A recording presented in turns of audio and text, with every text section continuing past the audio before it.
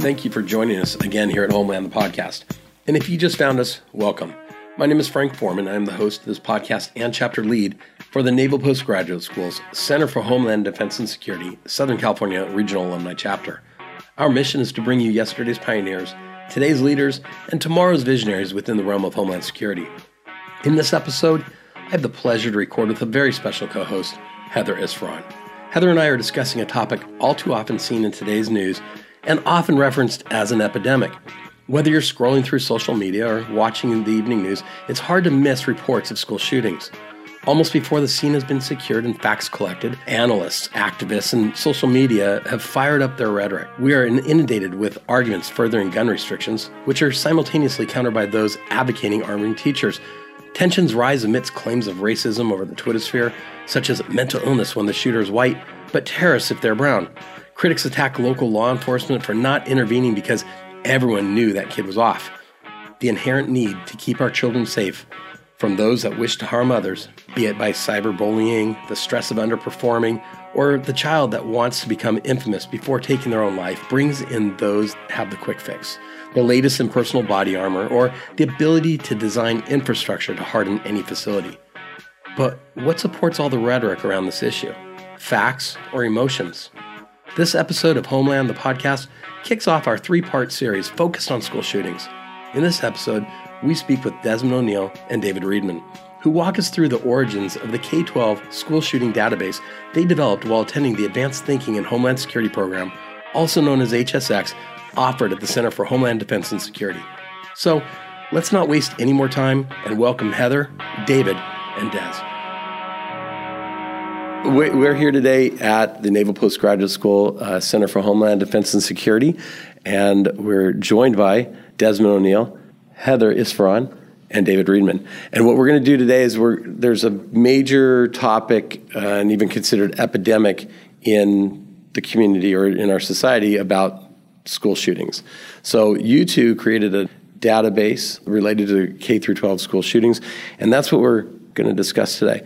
But before we even get started on that and get your guys' bios and to figure out who you are, we have Heather Isfaron from the center, and she's going to give us a little breakdown of what the school is and background of it and some of the programs and how we got here today sitting in this room. Super brief history. After 9/11, a group of very forward-thinking academics discovered we would need to communicate with disciplines, amongst disciplines.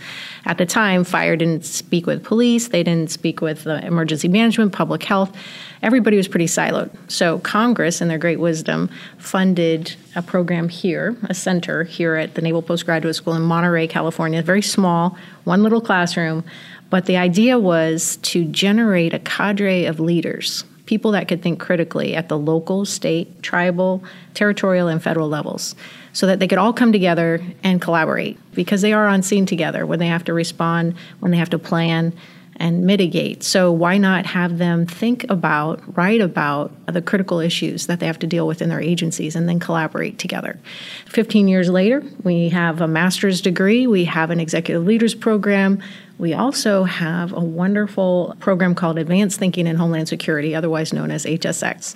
And HSX was something where we had all these great masters, great brains, people that did really cool things.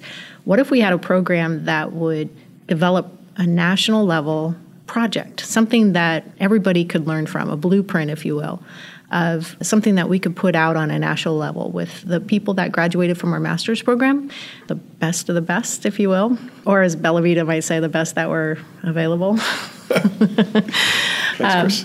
But Dave and Des represent just an amazing group of folks. We had them in our master's program, but then we took them again for another 18-month program. It was very highly experimental at the time. Think about DARPA. Think about projects that they do, very forward-leaning, very different. If you had resources, what kinds of projects would you do? If you didn't have to think about your job every day, what kinds of things could you do to make these critical issues in Homeland Security kind of less critical? That's a nice little thing you said about the people who are the smartest and those available. I was available. I guess I wasn't the smartest. I'll stick to the podcast and just keep talking to the smart people because it's nicer that way. Des, Why don't you give a quick little bio about who you are, where you came from, and it could last 10 minutes. Got it. 20 minutes is fine, too. Probably will not.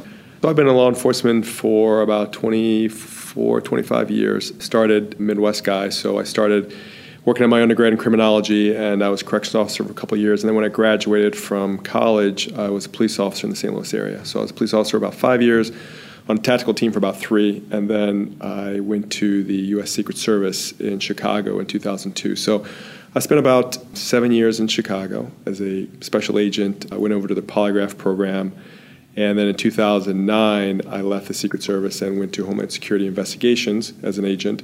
Started doing a lot of international polygraph exams at the time. And then in 2014, I was promoted up to Office of Professional Responsibility, or Internal Affairs in ICE. And so I've been in that position in New York, which is currently where I am, for about 5 years now. And while I was in this promotional phase, the opportunity to go to CHDS and the master's program was presented. And so I got in that program in about 2015, did the thesis. 2017, I graduated from that. And then that was right about the time that HSX was starting.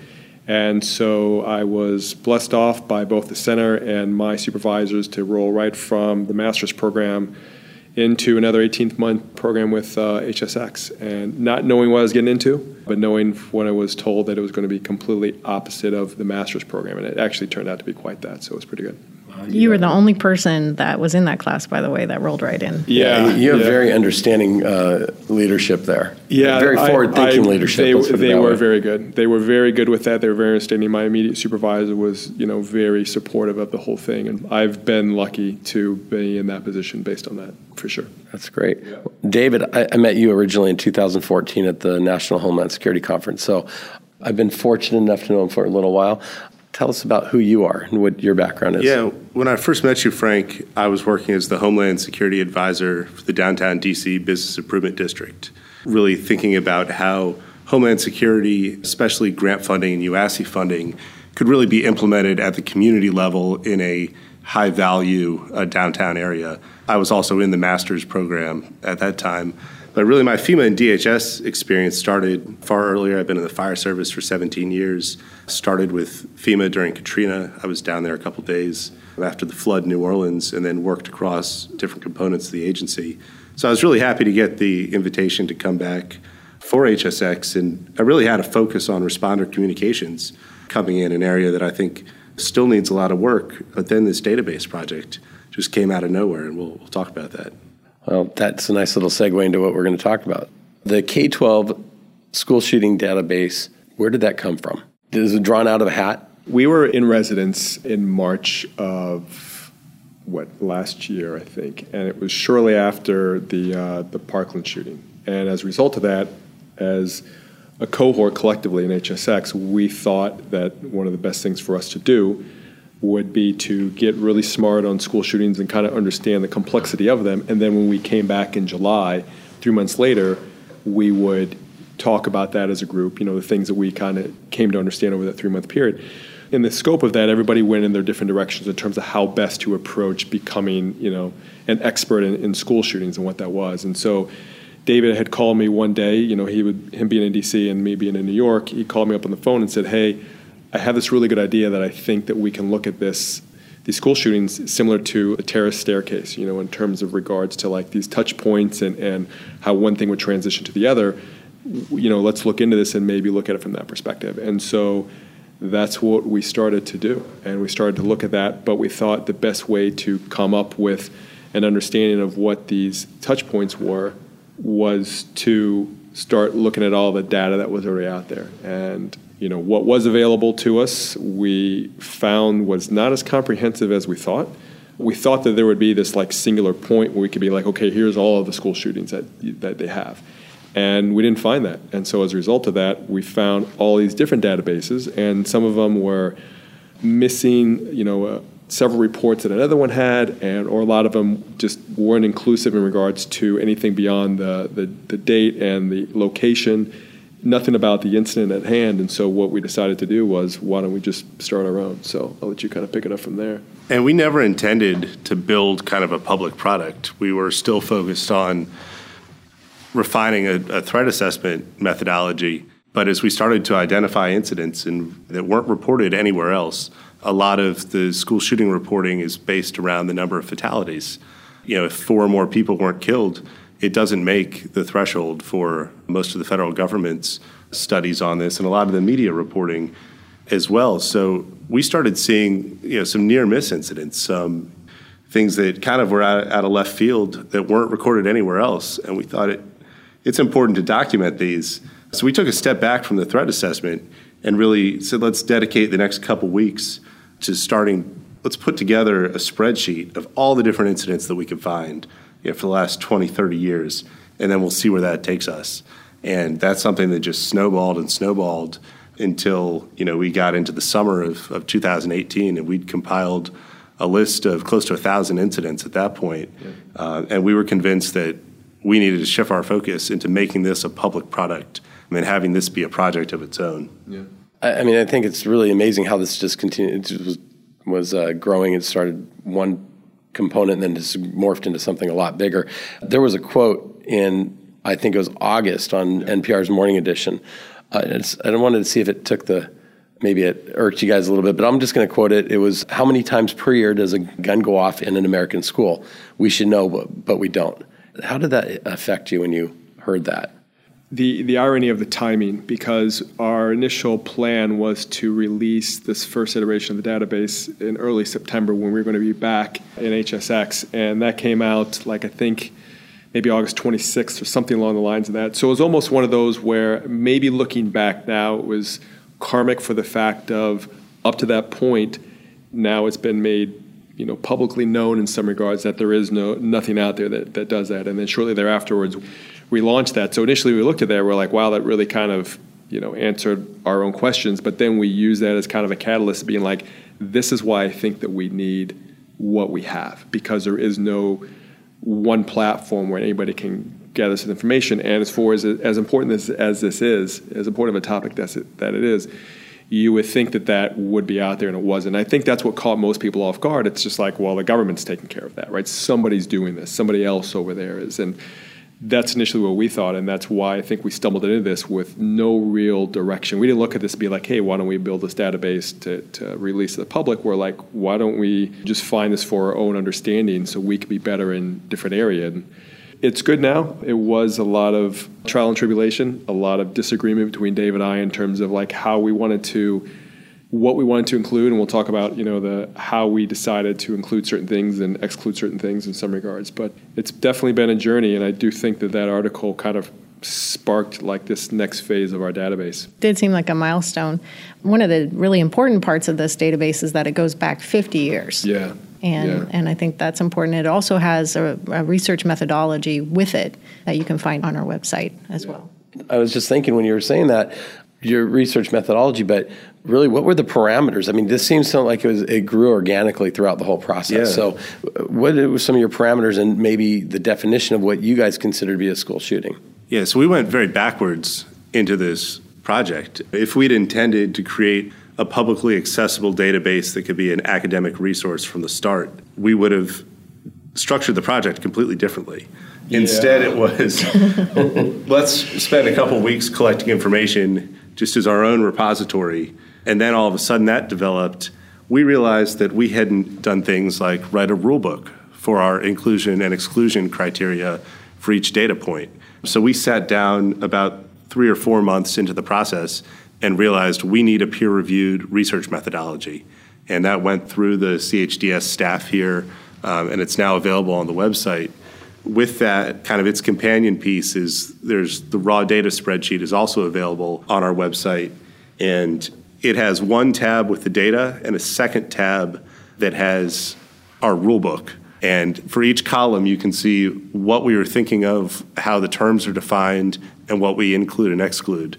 If we'd done that from the start, this would have been a much smoother process. I'm sure there's a lot of academics listening to this being like, yeah, you guys are idiots for not doing it like that, because we were literally 2 or 3 months into it, and I'm like, how are you coding suicides in regards to an immediately surrender, or, and Dave's like, it's in the definition, and I looked and realized at that time, I was doing something completely different than Dave was. And so there was a lot of times where we'd have this epiphany where we would have to go back and be like, oh, we should think about including this statistic. And, at that time we have 600 cases, and then we have to go back to all 600 of these and look up the information to try to put that back in. So it definitely was building the plane while we were flying it. Well, I'm really happy it was you two doing it, not me. So thank you for not asking me to be part of HSX. I'm really happy right now. And we ultimately didn't settle on the definition that's on the website until really the week of the public release for this. So our spreadsheet had a number of different tabs. So we had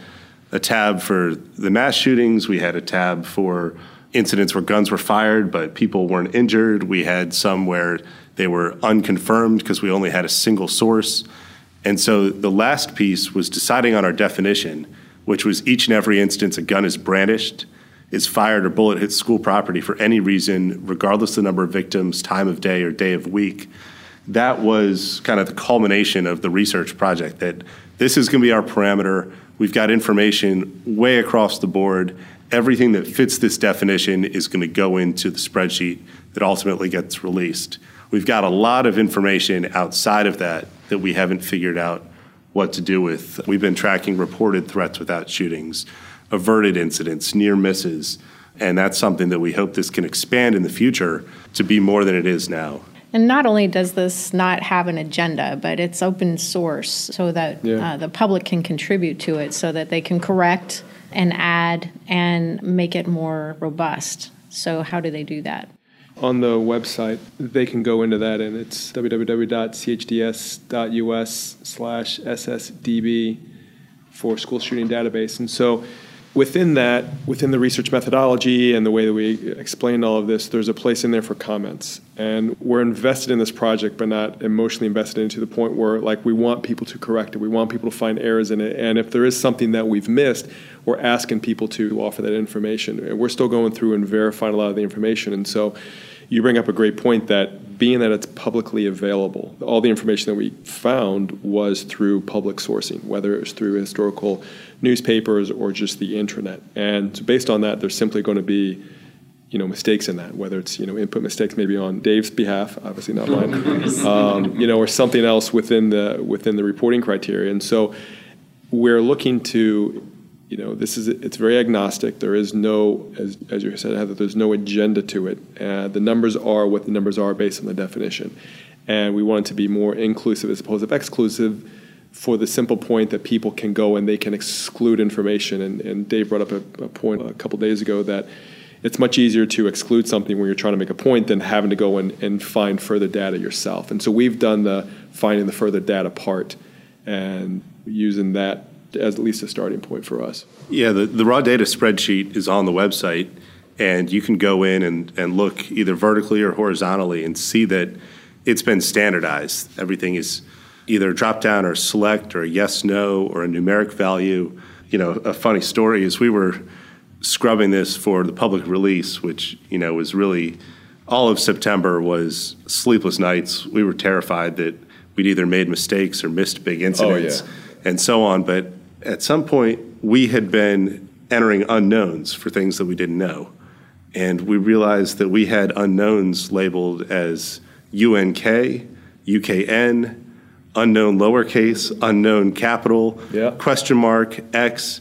We'd never standardized something as simple as the way we never had that conversation. I thought unknown was UNK and he thought it was UKN, and I just, so he was obviously wrong with that again. Yeah, so we spent hours just kind of scrubbing and standardizing all the things where if you were going to do this with the intent of having a public academic product from the start, never would have happened. We learned as we went. We made a lot of mistakes as we went. Luckily, when it was released, overall, very positive. It's been reviewed by a lot of different sources. A lot of people have used this data. They look at the research methodology. They've had questions. They've sent us emails online. People are taking subsets of this to work on their dissertations and work on theses. Media sources feel comfortable citing it as a number for incidents by year. And it's been overwhelmingly positive. But there's also negative. And so on some of those negative, what are the some of the issues that they might try to say? And what they bring up, do they substantiate or invalidate some of your findings? It's opinion, meaning that it's, what we include or exclude. We had to, we started in 1970. We just had to pick a parameter. We thought about 50 years was a good starting point. And really, prior to 1970, it really became much more difficult just to find things, in the 60s and before from the newspapers, because that's what we've been resorted to. So outside of starting at the date that we did, we really tried to capture everything. And based on that definition, that's going to include, gang shootings. And there's databases out there, a lot of the government databases that don't include gang shootings, or they include suicides. They include accidental shootings. So these are the things that, by our definition, fit into this, where people, individuals look at that and be like, well, you're using that to inflate the numbers. But our argument is, for instance, a gang shooting. If there is a gang shooting, but it takes place in a school, in the hallway, and 2 or 3 people are injured, or they're students, and then there's some bystanders that are injured as well, it may be a gang-on-gang shooting, but there is a lot of implications that come from that in terms of the school response, in terms of first responders' response, in terms of lockdowns. So we didn't want to miss that. The same thing in terms of an accidental shooting where a young child, a kid is showing a gun to his friend and accidentally goes off. There's protocols within the school that start to take place in regards to that. And so we want to be able to capture those things as well. So when you look at the numbers, they're like, wow, these numbers are really high, and you're putting all these things in there that we don't think need to be in there, which again is the whole point of that. A lot of criticism has come from including airsoft and BB and pellet guns in the shooting data. And that's something that we questioned quite a bit, but there were a couple points that really we decided justified including it. The first is that students that had fired the toy-type weapons and guns were charged with felonies, such as assault with a deadly weapon. There was an officer involved shooting at a school where the student had an airsoft gun, and it was determined to be a justified homicide because the officer was facing deadly force. And then there have also been precursor incidents. There's a famous school shooting from the 80s where a woman in her 20s with some mental health issues who lived across the street from the school said she didn't like Mondays and decided to shoot up the school and get into a long standoff with police. There have been a number of incidents where she had fired a pellet gun at that school and broken windows and been criminally charged before her attack with a real gun. So we thought that the idea is let's give people as many data points as possible. School shootings are very isolated. Over a 50-year period, we found 1,350 incidents that fit that definition. That's not a lot of data. That's not big data on this. So any single point that's relevant to the topic, we should provide that information so that people can study it. If you want to know the precursors leading up to a school shooting, be able to look at 200 incidents or 400 incidents or 500, not the 20 that fit, a very small definition. And what do people use this for? I mean, the greater public. What are the exceptional uses you've seen coming out of this so far? I think what you're starting to see is, as this is since 2018 has been the year of the most amount of school shootings by far. And that's really drawn a lot of public attention. And as a result of that, it's also drawn a lot of taxpayers' money to be spent in terms of how do you protect, the nation's youth. And what do you do with that finite amount of money? Is the money being spent in a way that's backed by data that shows this is the best thing to do with the money? And so you have the law enforcement community, and you have the school community, and you have all these, the politicians, and all these different people are trying to make these decisions based on how do we protect our kids. And at the same time, you have a lot of private companies and businesses making products that parents can use, whether it's bulletproof backpacks or different security blankets to throw over the doors. And these things are all valuable, but if you're just being driven by, emotion in regards to we have to do something, we all understand that. But you should have at least a way or a source to go to say this is what the data shows, where if I have to spend the money, it's best to spend it in this capacity. And so that's what we're just trying to offer people when they're starting to come up with ideas on how to respond or what to spend money on or what to do with our children. Let's draw that information from someplace that's factual, not emotional. Yeah, so some of the things, maybe the trends that you've noticed, where maybe the school shootings have occurred, inside versus outside. Has there been a shift in trends over the years, have you noticed, or has the effects of hardening schools inside shifted to being outside, or can you correlate that type of data to come up with some direction people can use to come up with their policies or procedures? Most of the school security investments right now are so new that looking at trends or looking at changes is going to be something that happens years in the future. What we have right now on the website is you can click on the upper left and there's a spot for graphs. And there are a number of Tableau graphics where they pull from our raw data. They're updated in real time every time new incidents are added. And they provide a very linear look at some subsets of the data. So, for example, where the incident occurred. And one of our novel findings has been that the majority of incidents happen outside of the school building on school property. As Des was talking about, the fortifications and bulletproof items in the classroom, backpacks, bulletproof chalkboards, ballistic classroom doors, are not going to have impact on more than half of the incidents. Even within the school, they're occurring in the hallways. They're happening in cafeterias, auditoriums, entryways at all different times of the school day, when students are arriving, during lunch, during dismissal. So we think about the school shooting in a very specific scenario. I think people know so much about Sandy Hook. They think about that there are some students sitting in the classroom, the shooter is able to make entry to the school, they get into the classroom, and then the Sandy Hook scenario plays out. In reality, they're happening lots of different times, lots of different places within school property for a lot of different reasons. And just the complexity of this issue is really what surprised us. There's not a one-size-fits-all solution. There's not a single classroom fortification that will solve every one of the incidents. And a school system needs to look at this data and allow that to drive their decisions and their investments. Ours, right now, a lot of data, a lot of the different parameters you've done, the definitions, but real-time, real incidents that have occurred that are out of the norm. Maybe you guys have some examples that you wanted to share so people understand the differences. It's not just the Columbines or the other mass shootings that we're seeing, things on a smaller scale that don't make the national news. The most interesting incidents that we found are from the early 90s and the 80s, where they're not in any reports anywhere. So example, in 1990 in Fort Worth, Texas, there were 3 different teens joyriding in a car they didn't have permission to drive. They went past an elementary school and they had a .22 pistol and they fired the pistol from the car and struck 2 students on the playground. They had really minor injuries. Fortunately, .22 pistol from a distance is not a lot of power. But the police ended up releasing the 16-year-old gunman to his father for punishment.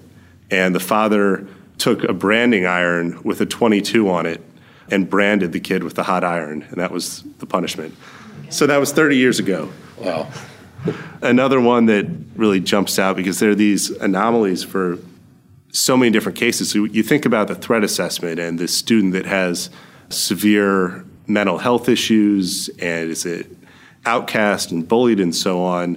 So still in 1990 in Indiana, the shooter was the son of a police officer, very high-performing student, very well-liked, but he came into the school, he held 15 of his classmates and 1 teacher hostage at gunpoint for 6 hours. And the whole time he had a loaded pistol, but he ended up surrendering to police.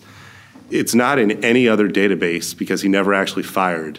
And it turned out that he was upset because he was going to be suspended over a minor prank at the school, and a very well-performing student and was very high-strung over that.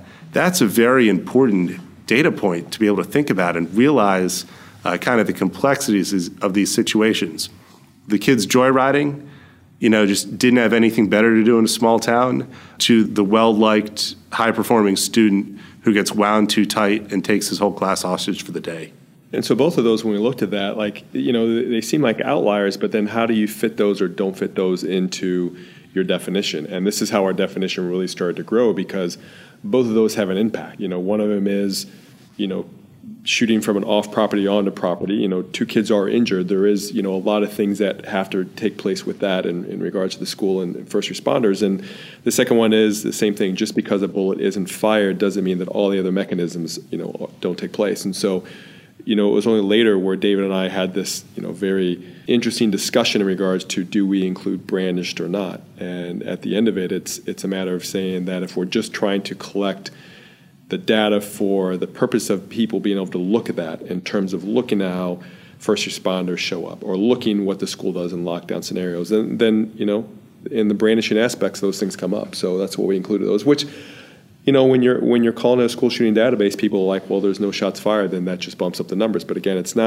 we're not looking to make it, it's not a numbers game for us. We're not looking to, have the most numbers out of any database. We're looking to have the most complete amount of information. So. Yeah, and incidents that are not captured anywhere else, I think, is what really drove us to keep doing research, to keep looking at the news archives. Just one more case that came out is so important, but, is not anywhere else. 1988 in Virginia Beach, a student goes into the school, has a Mac 11, semi-automatic pistol, multiple pipe bombs, and Molotov cocktails.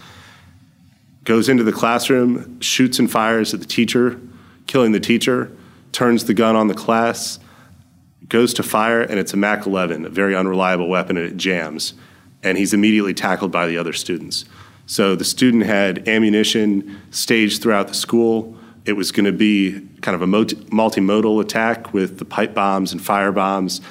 That could have been an absolute massacre. Instead, it goes down as one teacher killed by a student in a shooting, and the rest of that data is lost. But we really want to be the stewards of showing that this is a complex issue. There were things like that happening in 1988, before violent video games, before social media, before anything else that we want to kind of pin school shootings to. And there's a lot of information to study. So that's interesting, the different data points. And right now what's really the hot topic is making more restrictive gun laws, passing different legislation, saying how the AK-47 or the M4, whatever weapon it may be, the rifle seems to be the target audience. Does your data support that? Actually, what we ended up finding was, in terms of all school shootings, we had the highest number of the gun that was used most often was a handgun, right? And a lot of that was just the one-on-one conflict. And so the use of a rifle was much, and we'll have to pull it up on the data, but it was much lower in terms of what was actually used. And it's interesting because it has the highest propensity to cause the most damage in that aspect of that, but it's not used as much as I think we or society has this belief in terms of what it is. There's a lot of, we do have, how many, 71? Do you remember what the number was in terms of like rifles being used? But even with some of those, if you look at the totality of the shootings that took place with a rifle, even some of those, the interesting aspect of that is, there was, an instance where, a student was shot through a school window, and later under investigation, they found out that it was from a hunter like a mile away, and he had, overshot his target, and unbeknownst to him, had struck the school and struck a student inside the school. And so it's categorized as a rifle in terms of that, but it's not the typical, a student shows up with a rifle to cause mass casualties. I think it's really important that what people, the general public, hears in the media can escalate unnecessarily, and that the evidence and the data would suggest otherwise. And so I think it's just a really great resource to be able to go and say, hey, is this really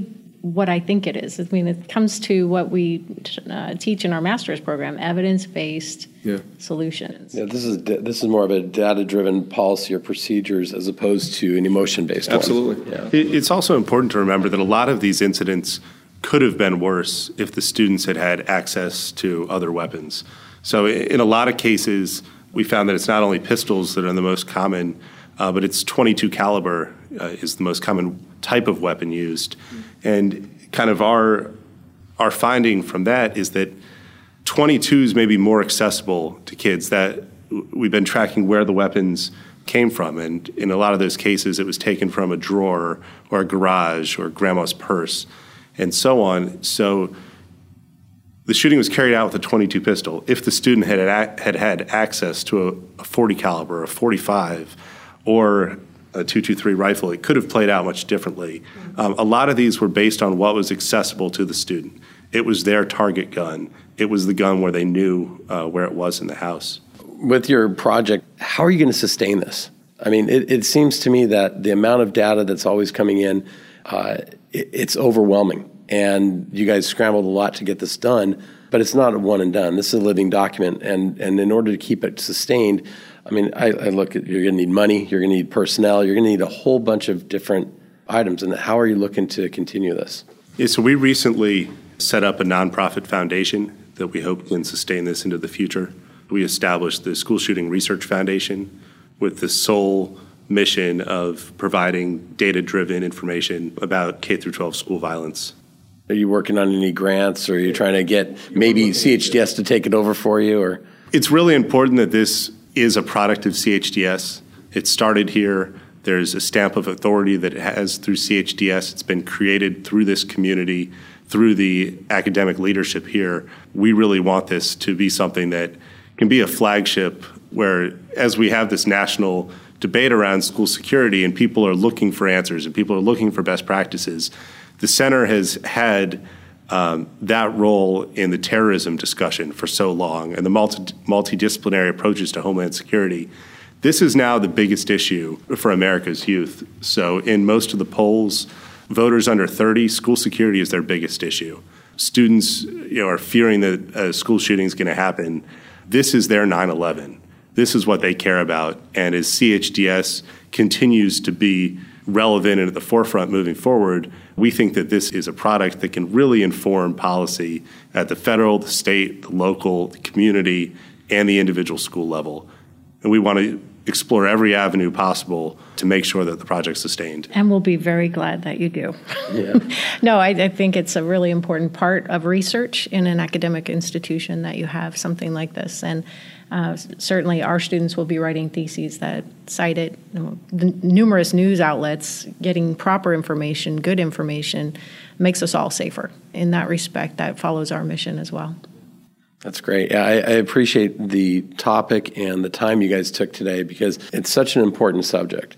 I think we're going to go ahead and have this as our first of maybe 3 podcasts that are dedicated towards school shootings and different components and aspects of it. And I think what you guys have done here is an amazing project. So I appreciate it from the fact that you guys joined me here on the podcast, but at the bigger level, the data and the use for the country and for the schools, I think it's pretty amazing. So thank you. Yeah, awesome. Appreciate Great work.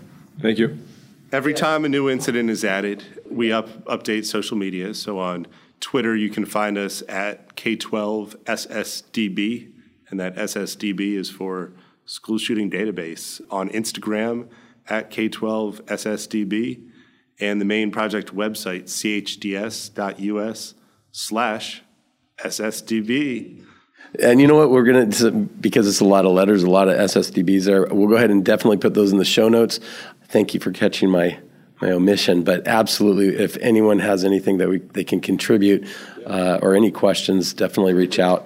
And if you do go onto Twitter, pretty much every day or every other day, I see something that David posts on there related to K-12, and definitely follow. And with that, thank you. Awesome. Thank you, Frank. Thanks, guys. So, there you have it.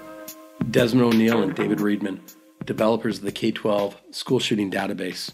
What I found most interesting with this conversation is the organically grown, common sense approach these two took developing arguably the most comprehensive open source school shooting database available today. The thoroughness of the data points allows the researcher to cast a clear image around this topic. I found the breadth of information available not just fascinating but enlightening. For instance, the data does not appear to support much of the rhetoric found within the social media sphere. Labeling these tragic events as an epidemic is wrong.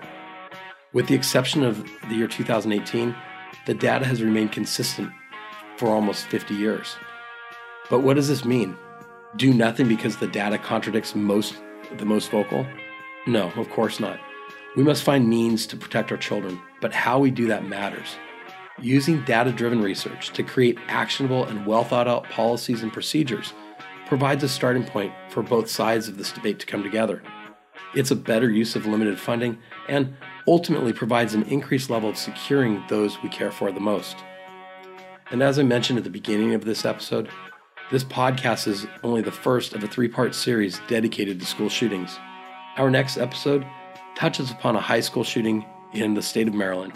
We review training and intervention, and we'll take a look at some of the components of our pre-hospital and hospital care systems.